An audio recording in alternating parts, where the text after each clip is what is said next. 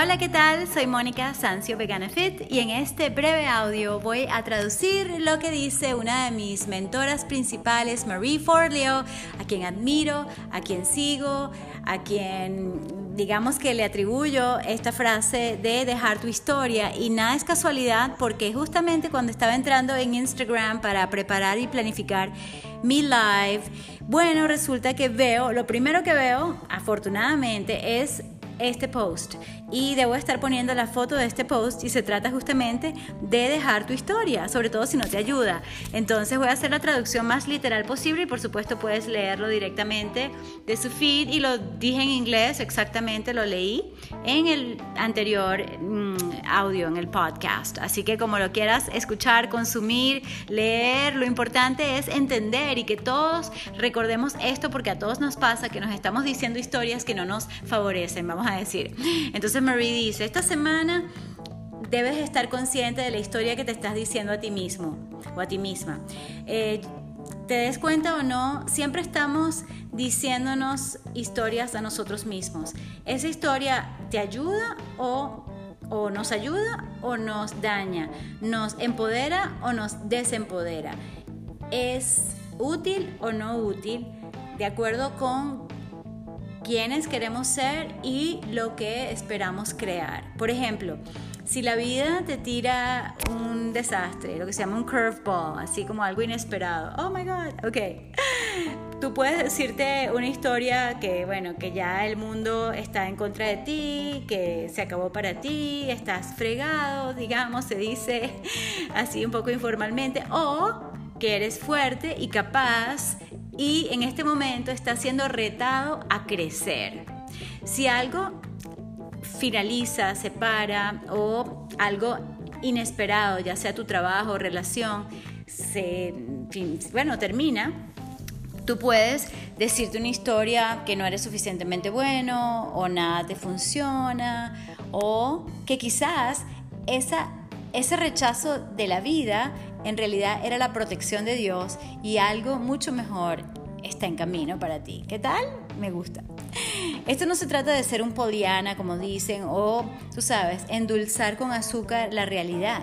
Se trata de ser inteligente y entender el poder que tienes de asignar un significado a cualquier situación. Siempre puedes buscar una forma de decirte a ti mismo una historia que te ayude y que sea saludable y que tenga compasión hacia ti mismo y hacia los demás.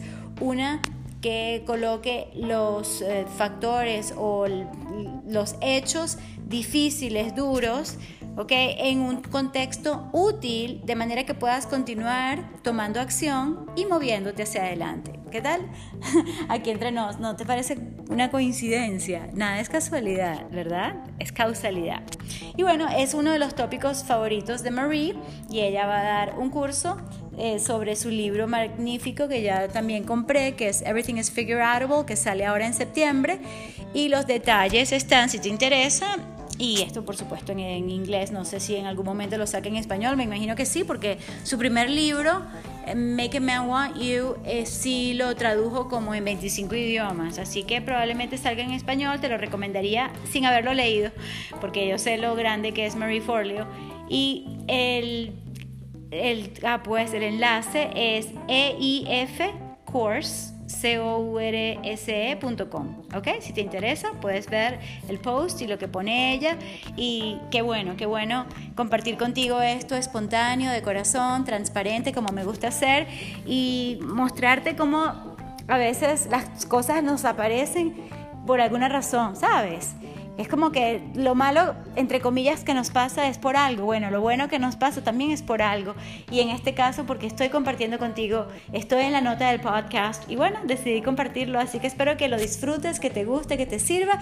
Y gracias de antemano por tu gran apoyo. Recuerda, sé constante, escucha tu cuerpo y sé perseverante. Además, come y bebe más hacia lo vegano basado en plantas. Estírate, muévete, ponte físico y con una actitud positiva, pon el foco en lo que sí funciona, en lo que sí va bien y en lo que sí puedes hacer acerca de tu situación. Y con estos tips, tú ganas. Gracias de antemano.